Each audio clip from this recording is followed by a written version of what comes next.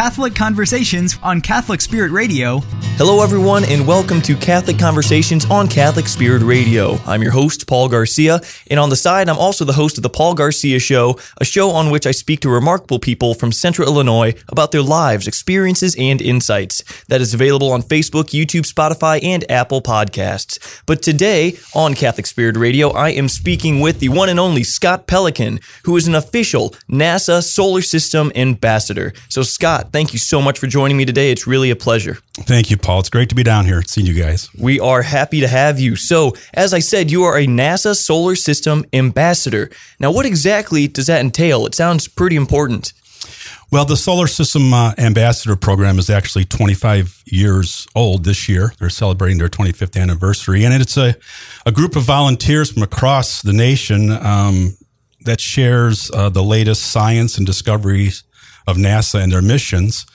We are NASA enthusiasts from all across the country. We've had an astronaut who was an ambassador. We've had a nun who was an ambassador. How about that? And all kinds of people in between. In those 25 years, I think I saw that the ambassador program has held over 60,000 events throughout the country and reached out to roughly 12 million people with news, the good news on what's going on at NASA. And the qualifications really are that you have to have a passion for NASA. You have to have a desire to learn, to be diligent in how you prepare, and then present events to local groups. I applied in 2020 when I retired.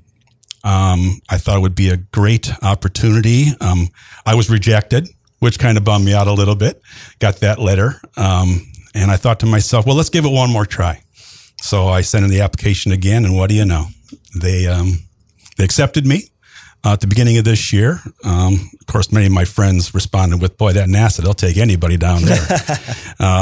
And after about a month's worth of training, which was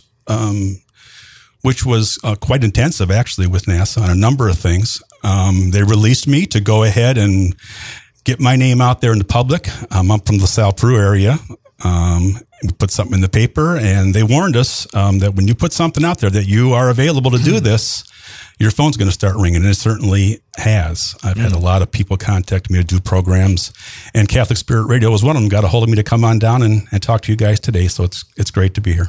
Awesome. And like I said, we're very happy to have you. And I myself am deeply curious about NASA and space as a whole. And I want to ask, you said that a serious curiosity and passion for NASA and space exploration, perhaps, is a prerequisite in order to get accepted into this program. So how far back does your passion for space, maybe more specifically NASA, go? Well, I just turned 64. You look great, by the way. Well, thank you. Retirement will do that to you. I would say right around when I was 10 years old, maybe 9 years old. So we're talking 1967, 68 was when first the Mercury program with the original 7 astronauts was taking off. And then the Gemini program, which was the next step in space exploration, was really capturing my attention, along with my boyhood neighbor friend. And what we did was, for some reason, one day we decided we would write a letter to NASA, at that age. And we said, we are really interested in the space program.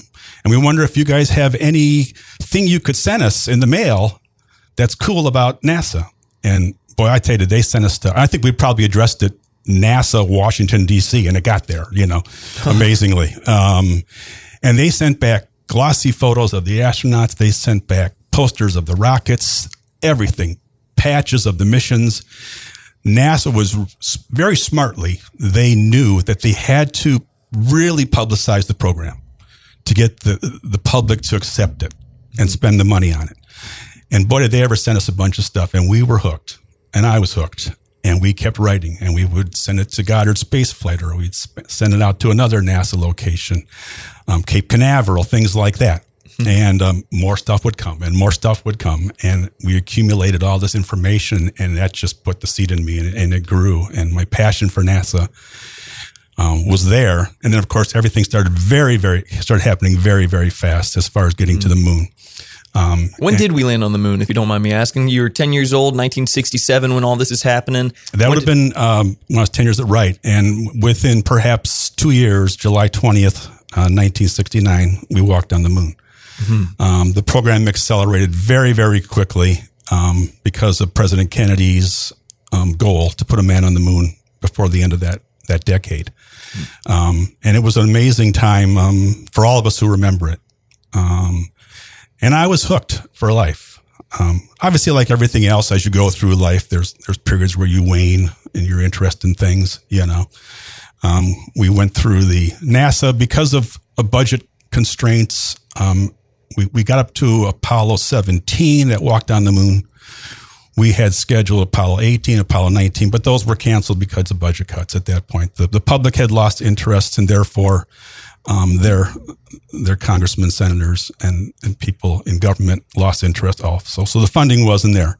But NASA continued on, went into the space shuttle program. Unfortunately, we had the 2 space shuttle disasters. Mm-hmm. One with a teacher on it, correct? Right, Kristen McAuliffe, right. Mm-hmm. I actually know a teacher up in LaSalle, Peru, who was a finalist in the program.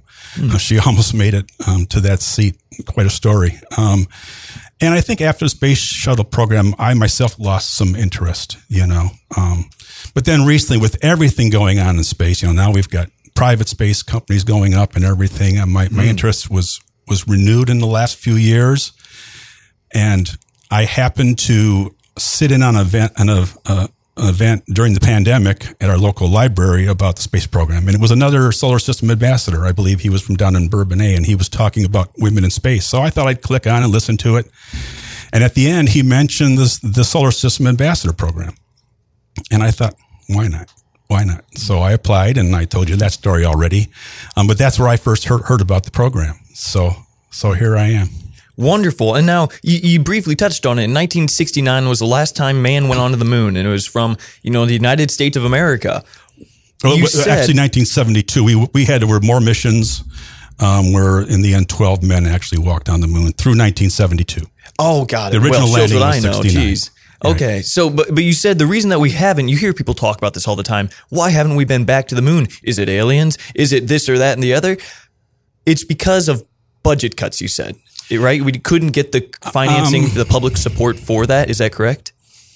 It's I think a lot of very tough decisions about space are made all the time by NASA. Mm-hmm. Because we weren't at the moon, but we were still going into space all that time. With unmanned orbiters, unmanned landers, things like that. Always space stuff was going on. But the enormous amount of money that it takes to go to the moon and land men safely on the moon and return them to Earth safely. Again, the public had lost interest at that point, and the ability to convince Congress that it was worth sending 2 more guys back to the moon just faded away. But we are going back to the moon. That's going to happen. When? The goal now is 2024. That's an official goal? Yeah.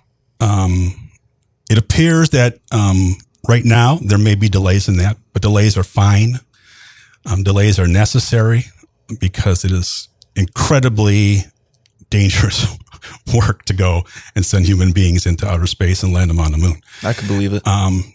NASA has just built its SLS. That's their rocket to deliver man back to the moon. That rocket is still being tested in Florida. And the goal is to once again get man on the moon. This time there's going to be a woman on the moon. That's set in stone. There's going to be a person of color on the moon. That's set in stone also.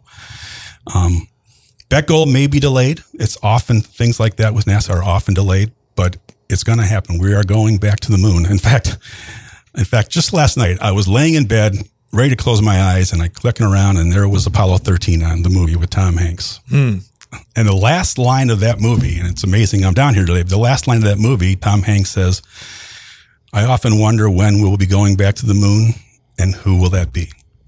And we kind of know now, believe it or not. I forget when Apollo 13 was made, the movie. But we are going back, and we're going to a lot of places right now. NASA is going to a lot of places. I say I'm not a NASA employee. I'm a NASA volunteer. I want to make that that clear, Paul. I'm speaking for myself today, officially. Right. I know this is radio. I just made quotation marks with my fingers. I'm sorry. Hey, it happens all the time. When you start using your hands like that, it kind of affects your voice. It makes things better, if you ask me. Exactly. So I am speaking for myself, but going back to the moon is happening, and a lot of other things are happening too. Now, you said NASA's going places. Now, do you mean that literally? What are maybe some of the plans that NASA has in the near future, or maybe the distant future? Well, in the distant future plan is of course, going to Mars, putting people on Mars. But between now and then, there's a lot going on. I think NASA has, altogether something like 80 missions currently in space. And these again are mostly orbiters, NASA satellites, landers. We have, of course, landers on Mars now. But there are some really, really cool ones, and I'd like to point a couple out quickly. If absolutely, you go ahead. One of my favorite ones right now is called the Parker Solar Probe, which is visiting our star, the sun. It's a very close encounter with the sun. Parker was launched in August of 2018. It's now reached its point near the sun. The sun sits 93 million miles away from the Earth. By comparison, the moon is roughly 235,000 miles away from Earth. So you can imagine. It's taken Parker that long to get within about 3.8 million miles from the sun, which sounds like a lot. But I did hear one NASA engineer say that that's like if you started on your own goal line of a football field and drove all the way down, you're on about the 4-yard line. That's how close you are to the sun right now. We've never had anything that close to the sun. So, and of course, it's an incredibly violent and hot place to be. You can imagine, but the probe is going to be able to sit out there about, 3.8 million miles from the sun's surface, and of course, collect all the data that is so important. Even though it's so incredibly hot and the radiation is so high, because of the way it's built and the engineering that's into this thing, they have 4 suites of computers and things inside the probe, which are kept at, believe it or not, room temperature. Just behind walls and walls of insulation. Right, exactly. It's amazing that thing can sit there that close to the sun, and operate. And so why is the sun important? Well, I don't think we need a solar system ambassador to tell us why the sun is important. I'm sure all your listeners can figure it out, but the sun is our star. Everything in our universe revolves around the sun. The sun gives us life as we know it. Without the sun, we don't have life as we know it. And there are a number of missions out there from NASA and other space agencies, foreign space agencies, that are constantly monitoring the sun because it's so important to us. We have to keep an eye on it. We have to know what it's doing. The sun, as it grows older, continues to grow hotter. Really? And the sun will eventually, for the lack of a better way to say it, be the end of the world as we know it. It will turn into a red giant and engulf the planet eventually. A red giant. That's what it'll be. So we better get to Mars. That could be 100 million years. That could be a few billion years from now. But from what scientists know, that's what will happen. So it bodes well for us to keep an eye on the sun and to watch it. The European Space Agency also has an orbiter that sits exactly halfway between the Earth and the sun, which would be about 46 million miles away. And it recently took the closest photograph of the sun at 46 million miles away. The Parker Solar Probe can't do that. It's too close to take a photograph. It only collects data. Which are like temperatures and different... It measures solar flares. It measures the sun's aurora, everything to do with the sun. It's sending back that information that we can constantly keep an eye on the sun and what it's doing.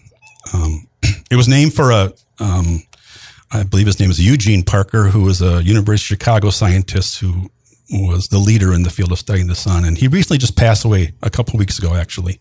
When it was launched, he was the first scientist that had a mission named after him while he was still alive. So kind of a neat story there. But keeping an eye on the sun is probably a pretty good idea, given everything that the sun means to our solar system. Everything in our solar system revolves around the sun. It is our only star. It is everything to us and everything to life. A lot can be explained as to why there isn't life on other planets like Mercury, which is closest to the sun. It just couldn't take it anymore, I guess, for lack of a non-scientific way to put it. So the Parker Solar Probe is really, really neat, and I think we'll be hearing a lot about what they find out in the future. Wonderful. And that's very fascinating. I have so many more questions for you, Scott, and I want to ask them here in just 1 second. But first, let's take a quick break and give a quick shout out to our beloved sponsors. You're listening to Catholic Conversations on Catholic Spirit Radio. Got an old vehicle taking up space in your garage or rusting outside? Catholic Spirit Radio would love to have it. Turn your worn-out vehicle into a donation. Simply call 866-628-CARS or go to CatholicSpiritRadio.com to click on the Donate Your Vehicle link. All right, we are back. This is Catholic Conversations on Catholic Spirit Radio. I'm your host, Paul Garcia, and I'm here with Scott Pelican, an official NASA Solar System ambassador. We were just talking about a few of the really interesting missions that NASA is conducting right now. One of them that we just mentioned was something that is really close to the sun and providing a lot of important information about the sun. But you also mentioned one that is circling Mars or maybe on Mars. Could you tell us more about that? Sure, we are on Mars. We're rolling around Mars. I say we're, but NASA is rolling around Mars. We're actually flying around Mars now too. NASA's been at Mars for 50 years now. The first orbiter was Mariner 4. That was in 1964, and quite an accomplishment, you can imagine. That Mariner 4 was actually able to send back the first black and white photographs of the Martian surface, which of course was amazing. And then in 1975, the Viking spacecraft from NASA was the first to land on Mars, and also send back, this time, color photographs. Since then, over 20 missions to Mars just from NASA. Of course, Russia has sent many, many missions to Mars. Right now, we have a number of landers and orbiters around Mars, but the most current one is Perseverance. Perseverance landed on Mars in February of 2021. The cool thing about Perseverance, a couple things, as opposed to the other landers and previous rovers, is that, number one, it's autonomous. It makes its own decisions on where to go on Mars. When you think about NASA, the amazing robotics and engineering that they can do is just spectacular. So we've got this rover that's going around saying, I think I'm going to go here. I think I'm going to go there. It also brought along with it a little buddy called Ingenuity, and it is the first helicopter that is flying on Mars. I did not know this existed. What a sight that must be. Yeah. It's proved that you can have, Mars has a very thin atmosphere. The atmosphere of Mars is like 100 times less than ours. So you can get a tan, is what you're saying? Yes, you can. But I know nothing about aeronautics or flying, but I do know enough that you need some atmosphere to get lift, right? On a plane or a helicopter. Well, they able to figure out somehow to get this thing to actually have powered, controlled flight of a helicopter on Mars. It's had about 20 flights now of its own up there. It flies ahead of the rover and scouts out areas and relays information back to it, tells it where to go.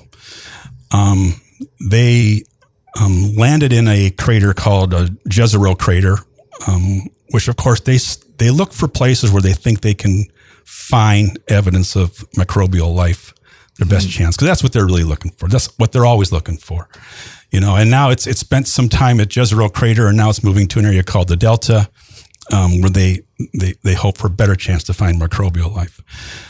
In the past, we've had landers that have scooped up some dirt on Mars and put it inside its belly and and look through it there on the surface. Mm-hmm. What Perseverance is doing is actually collecting rocks, drilling down, collecting rocks, storing them in tubes, and dropping them onto Mars to be eventually brought back to Earth. Mm-hmm. That will be done later.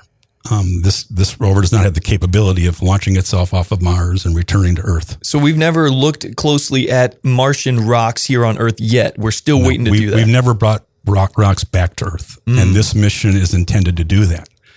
Now, when the retrieval will happen is up in the air.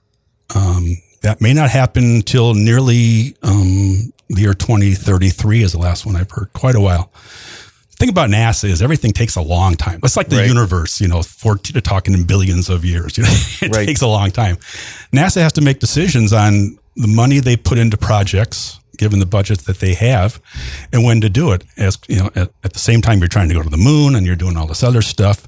So retrieval of the rocks, I think, is being delayed a little bit by those kinds of things. But those rocks aren't going anywhere. They're sitting there. They're going to leave them there in spots that eventually the technology will be developed where we can go down, pick up those things, get them back up off the Martian surface, and somehow get them back to Earth, where scientists can actually look at Martian rocks. Now, the big joke going around, of course, is that, well, don't worry about that. Elon Musk will get there before then. He can grab those rocks for you and bring them home for you. Well, no, yeah. You know what? I really wanted to talk about this because we're talking about traveling to Mars, multiplanetary travel. The concept of humanity becoming a multiplanetary species was largely made popular or mainstream by Elon Musk, the founder of SpaceX, which is a privately held space exploration company. What do you think about Elon Musk? What do you and NASA think about SpaceX, and what can it do for interplanetary travel and perhaps leading humanity to becoming a multiplanetary species? Well, I think he's a pioneer. He's an amazing, and I'm talking only in terms of SpaceX and what he does for NASA. Mm-hmm. It's amazing. I mean, and it's a little confusing, but SpaceX has its own private space company, but in other words, space tourism, things like that. Not a lot, but they are deeply involved with NASA. NASA made a very smart decision some years ago. And NASA has always contracted work, even from the first days. Companies like Grumman or Boeing or some things like that back in the day, they were always contractors for NASA, building the lunar landers, building rockets, things like that. They always knew that that's how it had to work. But with SpaceX, they realized some time ago is that we need to have someone else build these things, because we all know that history has shown us that private industry is much better at building stuff on budget and at a decent dollar as opposed to the government doing, no matter what government agency we're talking about. Right. And they made a decision that we're going to go this route. We're going to hire companies to get us back to the moon or get us to Mars. All right. And we're going to put out contracts and we're going to bid it out. Musk's company was in danger of going under until it got a huge contract with NASA on building what he has now, his Falcon rockets, which are amazing things. These things can go up and land again. They're reusable for Pete's sake. So what's that? So back in the Apollo days, the rocket would go up and the first stage would separate and fall back into the ocean, and the second stage would burn up in the atmosphere or whatever, I mean, it's enormous amounts of money for every launch. And we have a private person who's worked out ways to return those parts back to a pad and sitting in the middle of the ocean and reuse it, amongst other things that private industry can do. So it's an enormous benefit to NASA. It's been an amazing partnership. Most of NASA was, for the longest time, we were hitching rides, paying the Russians to hitch rides up to the International Space Station, because we did not have our own launch systems after the Space Shuttle program to do that. We recently have built our own rockets, NASA has, but the partnership with a company like SpaceX is night and day. And he's not the only one. There are other companies. Jeff Bezos at Blue Origin is very much wanting to get into that business. That that Elon Musk is in SpaceX. In fact, I think Mr. Bezos is currently suing NASA and Elon Musk because of a contract that didn't go his way. How does Blue Origin compare to the two, though, to NASA and to SpaceX? These more well-established and more trustworthy space exploration companies. How does Blue Origin, founded by Jeff Bezos, who is not known for being a physicist, an astrophysicist, an astronaut, or anything of the sort, is it in the same league as NASA and SpaceX, would you say? On the large, heavy rockets that can deliver people to the International Space Station, he's not there yet, but he is building that rocket. Mm-hmm. I believe he's building that rocket. It's named after John Glenn, as a matter of fact. Right now, we've seen his space tourism rocket that goes up and it carries Michael Strahan and who was the guy on Star Trek? He went up there also. William Shatner. Right. Yep, right. Yep. He has a space tourism, that thing going on.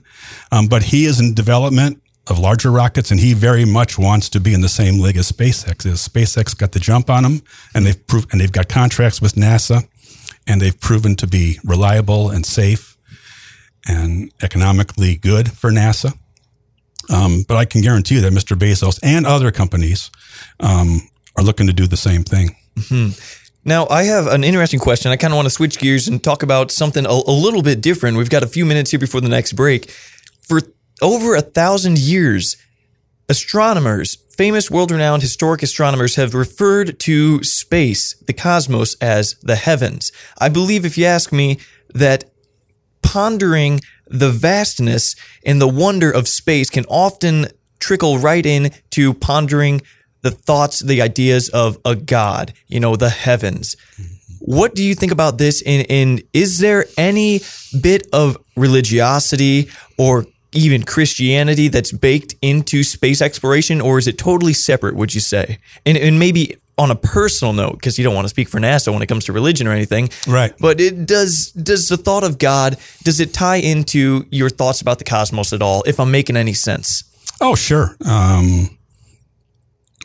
From a personal point of view, I mean, so much is unknown. All of us have, even, the thing about NASA, it's so funny, is I've come to know is that it's incredibly polarizing. You have lovers like me of NASA, and you have haters. I hate to use the word hate. Mm-hmm. How about that? So we'll call them skeptics, Mm-hmm. Why are we doing this? Why are we blowing this money up into the air and stuff like that? We're looking to the unknown. We're looking for answers. I think there is a moral obligation on our part to keep exploring, to keep discovering. So what will that lead us to? That's the thing. We don't know. We don't know what is out there. What the meaning of it all is. Mm-hmm. Personally, of course, I still myself wonder that and look for answers. I personally believe in God. NASA is a government agency. It has no stance on religion or that kind of thing. But I doubt there are very few people who go into space and don't come back thinking about things different than before they went up. You see your home planet in the distance as a little dot. I think that'll get your gears turning about what's it all mean and where's it all come from. Right. They just launched something called the James Webb Space Telescope, which is the most powerful telescope ever built.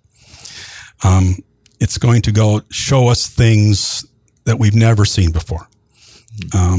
And in the summer of this year, those images are going to be released back to the public. It's going to be quite an event.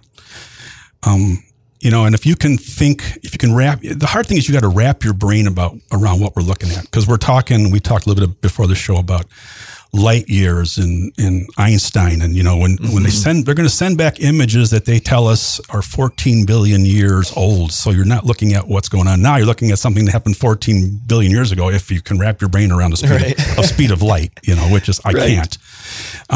So what will we see? What will we see from 14 billion years ago? All of our minds can wander on that. And what does it mean? What we're looking at. So continue. I apologize. I hope I've somehow managed to answer that question without answering that question for NASA. Right.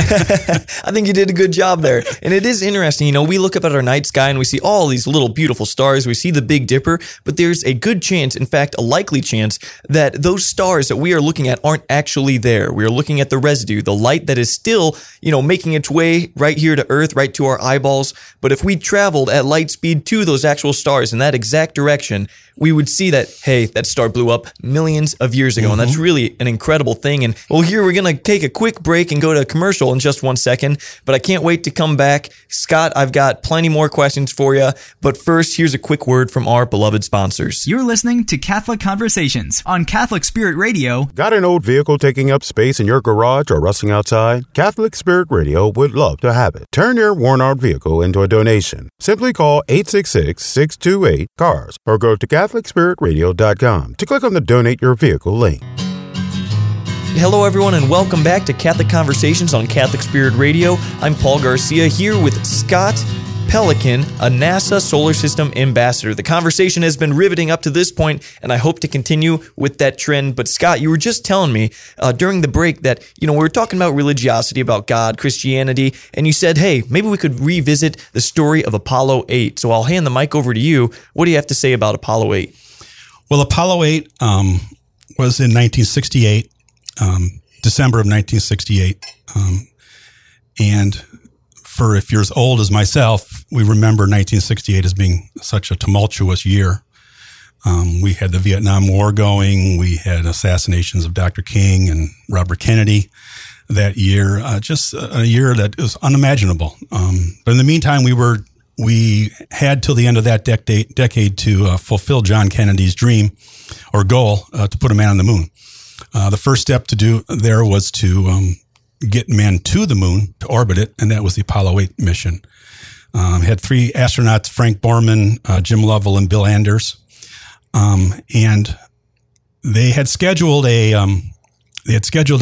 live telecast on Christmas Eve from the capsule, December 24th, 1968, back to Earth, to check in on the astronauts and show it to the world. And NASA had told the astronauts, there's going to be 500 million people watching you, an incredible amount of people, the entire world. And they said, you should probably think of something kind of neat to say that would be helpful. And they said, well, what do you think? And they said, you guys decide. They gave them the opportunity to decide what to do. So they mulled it over, kept it to themselves. First, they had some crazy ideas like, reading a Christmas story or acting like they were Santa Claus. And Frank Borman, the mission commander, thought, no, this has to be something that we just can't screw around with. It's got to be something that's meaningful. But they couldn't come up with anything.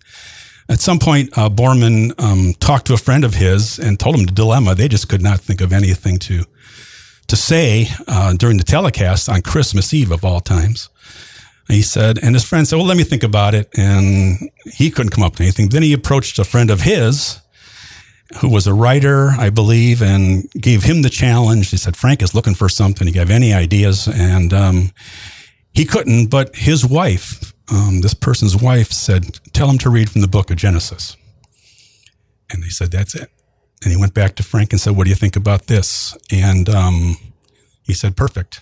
So they kept it to themselves, the 3 astronauts. And the camera came on Christmas Eve with 500 million people watching them. And they showed them around the cabin a little bit and things they were doing. And it got to a point that they said, okay, we're approaching the lunar sunrise. And for all the people back on Earth, the crew of Apollo 8 has a message we'd like to send to you.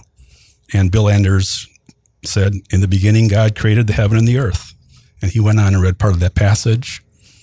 And then Jim Lovell continued, and he read part of the passage. And then Frank Borman read the last part of the passage. And he ended up with, and from the crew of Apollo 8, we close with good night, good luck, and Merry Christmas, and God bless all of you on the good earth. Wow. And you probably had about 500 million people with a little tear in their eye. And I certainly remember that moment. It was... You watched it live. Oh, yeah. It was perfect. It was just what should have been said. And it was the wife of this friend of theirs who came up with that idea. And it was, especially on Christmas Eve, again, a perfect moment. And probably one of the most amazing memories in the history of NASA to this day lives on as an incredible, incredible moment. And those are the kind of things that NASA can do. Those are the kind of things that draw people into it and the achievements. And like you said, giving people perspective on why we're doing it.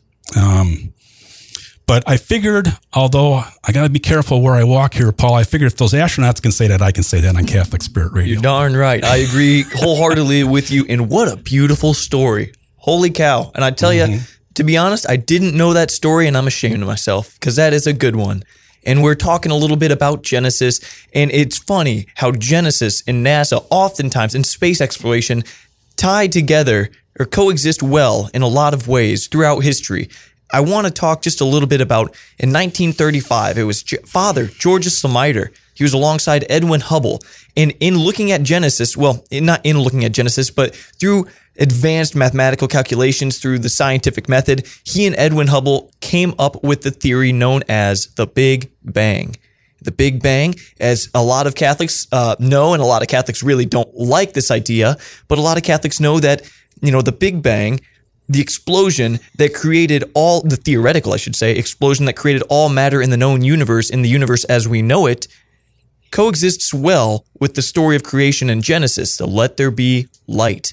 I just want to know, have you ever, thought about this thing, this coincidence maybe of the Big Bang? Father Georges Lemaitre was a Catholic priest, if I didn't already mention that. And in Genesis, how does it all work together in your mind? And have you ever pondered these set of facts?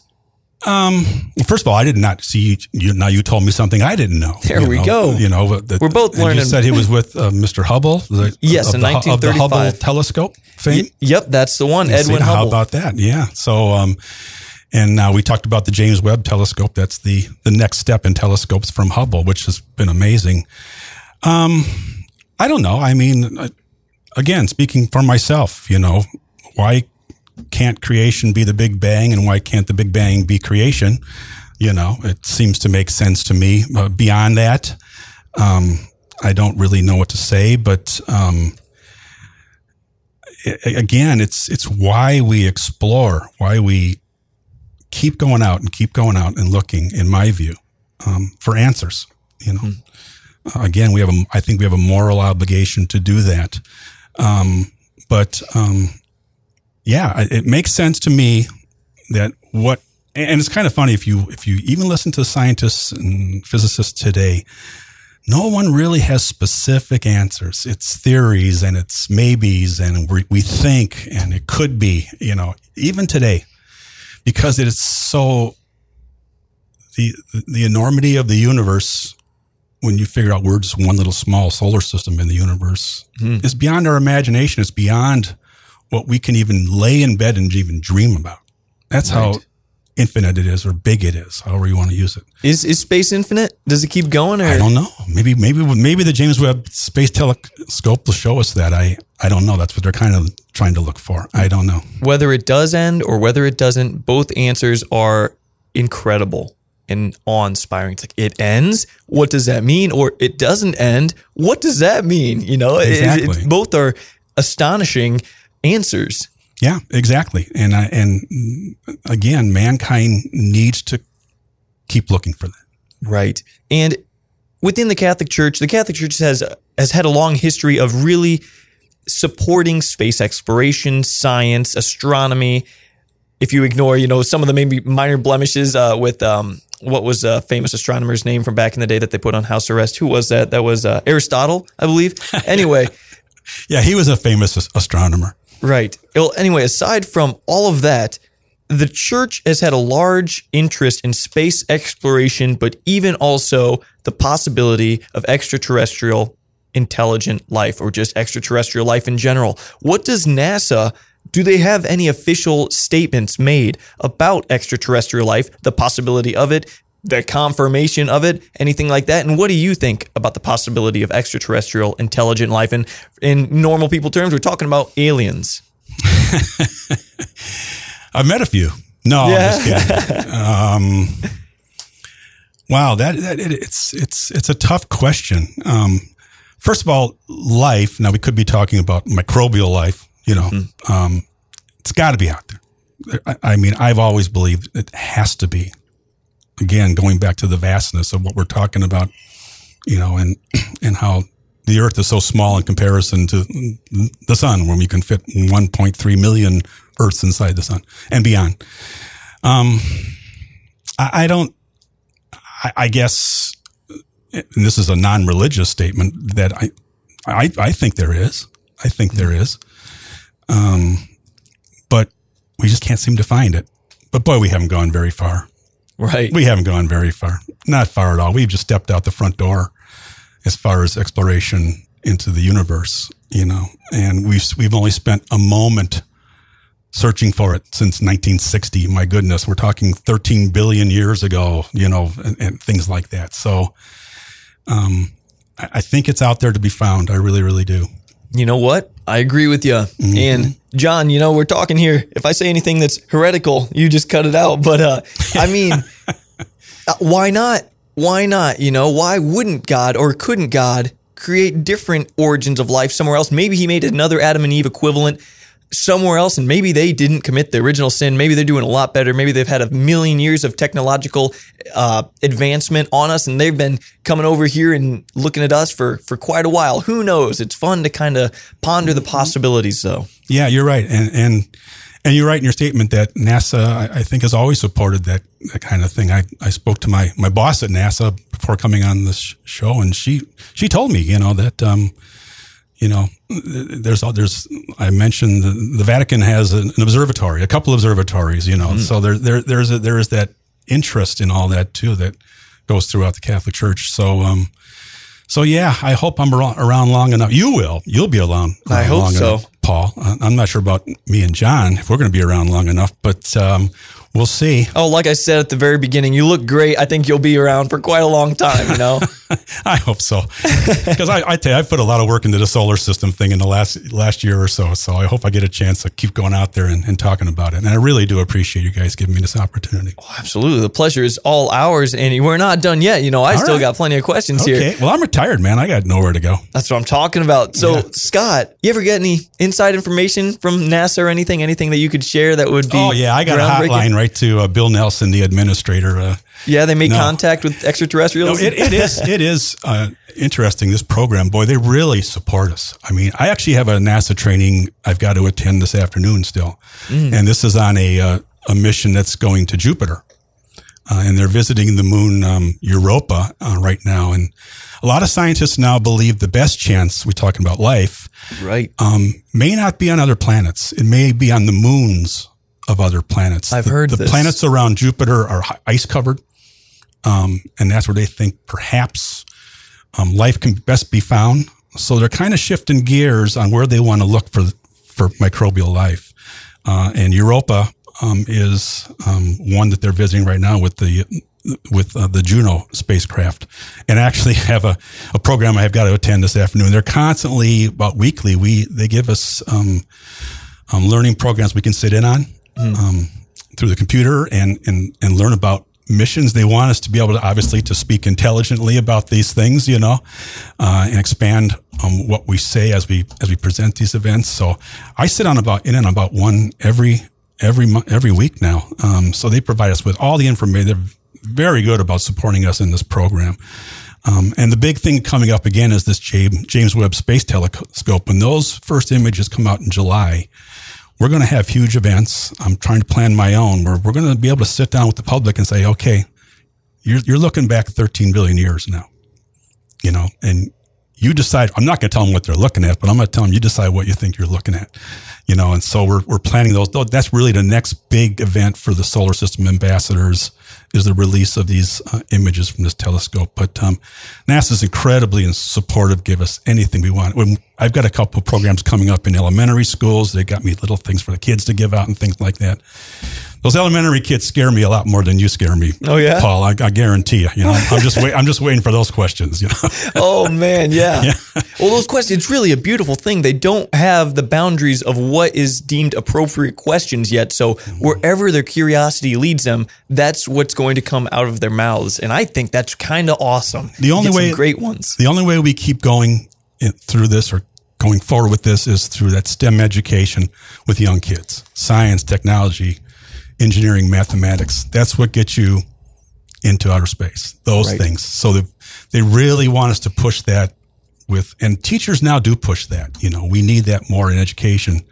It's the only way something like NASA survives, is that we have the people, those kids who are learning that. The people I work with at NASA, they're all like 25 years old. They're engineers, they're scientists. It's amazing. It just blows my mind. These people are so smart, so into it, so energetic. It really makes you feel good about what they're doing, where they come from. Mm-hmm. I work with my bosses at Caltech University in Pasadena. That's where the program is run out of. All kinds of universities are involved in NASA, organizations, things like that, across all states. So there's a lot of energy out there, but they've got to keep the young people interested. They've got to know those STEM abilities. So it's going to be interesting when I go see those 5th and 6th graders and they throw questions my way, and I'm just not a clue. And it's interesting, you said you talk to all these young kids that work at NASA, and they're just mind-blowingly intelligent, and it gives you a lot of hope for the future. I just posted a video the other day where I went around Central Illinois. Well, I went around Bloomington, and I asked people of all different ages, demographics, what their thoughts were on, and I hope this can go up, John, but I asked people, what are your thoughts on, do you think President Joe Biden has done a good job so far? I just wanted honest answers. And the answers I got, I posted the video on Facebook, and it got, in couple days now, it's got over 60,000 views. It's a big video, and people are commenting left and right. Oh, I lost all my faith in the children, the youth, and people from both sides of the aisle are really complaining, saying, "Oh, our future's doomed." But for as many kids as you think, or I should say, young people that you think are ding dongs, there's just as many, or at least a fair bit of incredibly gifted, intelligent, hardworking people striving for the betterment of humanity in the world as we know it. It just depends where you're looking that will determine your amount of hope for the future of humanity. Yeah, exactly. Again, it's incredible the people I see who work. I call them kids. They're totally adults, right. but in their 20s. I don't know if you have time for another story. No, yes, we do. John said we can go as long as we want, so you just go ahead. And this relates to the being of that age group. Right. And it's like my favorite NASA story. When Apollo 11 was heading down to the lunar surface, on July 20th, 1969, Neil Armstrong and Buzz Aldrin, they were in the lunar module. Now, there were no seats in that thing. You had to stand up in there and ride that thing down to the lunar surface. Oh. So this is getting tense, okay? So they're heading down. Armstrong is on the left. He's commanding it. He's flying the thing down there. Aldrin's on the right, and Aldrin is giving them, altitude and speed and things like that, and they're getting closer and closer and closer and closer. And all of a sudden, an alarm light comes on inside the lunar module. I believe it said 1210 alarm. And Armstrong radios back to Houston, 1210 alarm. What's this all about? And they said, hold on, And he said, no, I can't hold on. What's this all about? And they look over to one guy. His name was Jack Garman. He was a computer analyst. And Garman had prepared notes that he had laminated on his desk on everything that might come across his desk on the landing. And one of them said 1210 alarm. And he looked at it, and it was a computer overload, but he made a decision. It's fine. We can still land. So he said, go. We're good. Keep going. Okay, backed up there. Go, you're good. And they go a few more feet. Another alarm goes off, 1212 alarm. They all look at Jack Garman. Jack, what are we doing? He says, you're fine. Go. We're good. Land. Okay. Moments later, they land on the moon. Now, what makes that story so amazing to me is that when Jack Garman made that call, when the whole world was waiting for Jack Garman to make that call, he was 24 years old. I'm 24. Now, I could see my son Aaron, we talked about Aaron, making that call. He's Right. about 24. I don't know, but he was 24 years old when he made that call of landing that thing on the moon. And that's the kind of age group of people I see now working at NASA, that I see and work with on these training sessions, the scientists, the engineers. And it's just crazy. It's interesting because at that age, your brain is still malleable. You are still learning at a firing rate, and so these kids, it makes sense that, when they're at the cutting edge, this is as advanced as technology and math and science has ever been in the history of the world, and their brain is perfect to handle it. So of course there's a lot of people, and literally in that specific age group, in their mid to late 20s, they're working at NASA. It shouldn't freak people out, because these guys, they've got the mental capacity to handle that stuff. Yep. And the energy and the curiosity and everything they need. So, yeah. That's incredible. 24 years old, making such a massive decision that would shape the course of humanity as we know it. That's incredible. Yeah. My favorite NASA story. That's awesome. Makes me feel kind of like a bum, though. Here I am, talking on the radio. Well, we need bums, too. Yeah, we're all important here. Hey, I just got a couple more questions here. Do you think we'll be on Mars in the next few years? When do you think we'll be on Mars, if at all? So NASA Administrator Bill Nelson, who's in charge of NASA now, had a State of NASA speech in March. He said 2040 to walk on Mars. That's where they're at now with that. Will Elon Musk beat him there? It's very possible. I thought they were working together. Are they kind of competing? Well, Elon can still do what he wants. He's a private company. Now, Elon has said he plans on dying on Mars. He said hopefully not in a crash landing, but he does plan on dying on Mars. It's good to be Elon. Yeah. So maybe he might beat us there, But Elon's still doing his own thing. But a few of them. His company is making money with space tourism and NASA. But that's the goal. And I think it's our nearest neighbor that we could, have. I mean, the weather's not the best. Sometimes on Mars you might have a day that's 120 degrees below zero, but you also actually get a 70-degree day on Mars. So it's, compared to Mercury, or you're not going to go there. Can't breathe on Mars, though, can you? You need a helmet. We're going to need a lot of help. And they got a lot to figure out and a lot to do. So, you go back to budgets and trying to figure out all the money and when do you spend it leading up to that point, NASA's budget is I think it's a lot less than people think. The budget in President Biden's 2023 budget has NASA at $26 billion. And that's like less than half of 1% of our overall total federal budget. But you've got to be a good steward of that to really decide when and where to spend it. If you start having cost overruns on getting to the moon, that's going to delay getting to Mars or going back and picking up those rocks off of Mars and things like that. So, a lot of that is dependent upon how other things in the program are going. NASA is constantly being bombarded by people from universities and scientists around the world who want NASA to go here and want NASA to go there. And, we got to go we got to go to Neptune. They're going, come on, spend the money. Come on, spend the money. And the administrators have to make the decisions on where we're going next, what we're doing next. Not to mention, your normal satellites and things like that. So, it's a tough call, but right now the goal is 2040 to put a human being on Mars. 2040. Got it. And I've heard a lot of people say SpaceX is making the rapid gains that it is because it's a private company. When you work with the federal government and you get your funding from the federal government, there's an awful lot of red tape and a lot of phone calls, a lot of logistics that have to go on for any decisions to be made. Whereas Elon Musk could just say, do the thing, they do it now. Yeah. But they do need each other. Absolutely. They do. We can't just explore space with private industry. Private industry how do you make money, like, say, go to Pluto? If you're a private industry, you don't make money going to Pluto. You just go there because you want to go there. But NASA wants to go to, I'm just throwing Pluto out there. I'm not saying we're going to Pluto. It's not a planet. NASA sets the goals for discovery and exploration. And that's where you bring in private industry to keep doing that.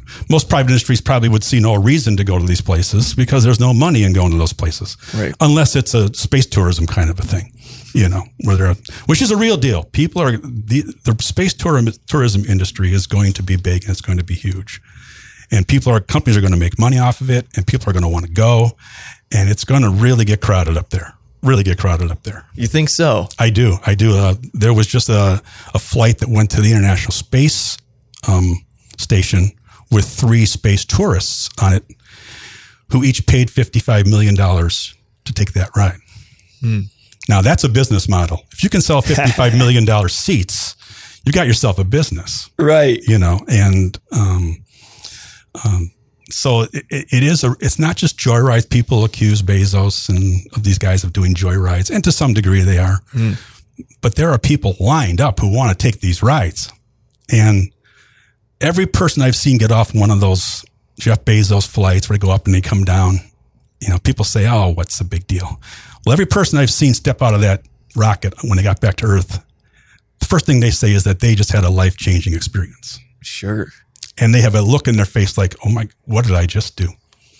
And if that's your business, if you can sell that to people, a life-changing experience, you got yourself a business there, because the people will line up to do that. And there's plenty of folks who can afford to do it. Right. And if one day I get to afford to do it, I'm doing it as well, because that sounds incredible. But Scott, I have one more question for you. The owner of this whole thing, Ann, wanted me to ask you this. She said, for the people in Central Illinois, I've heard NASA's doing something with agriculture. Could you tell me maybe a little bit about that? Yeah, sure. NASA's been involved in satellite.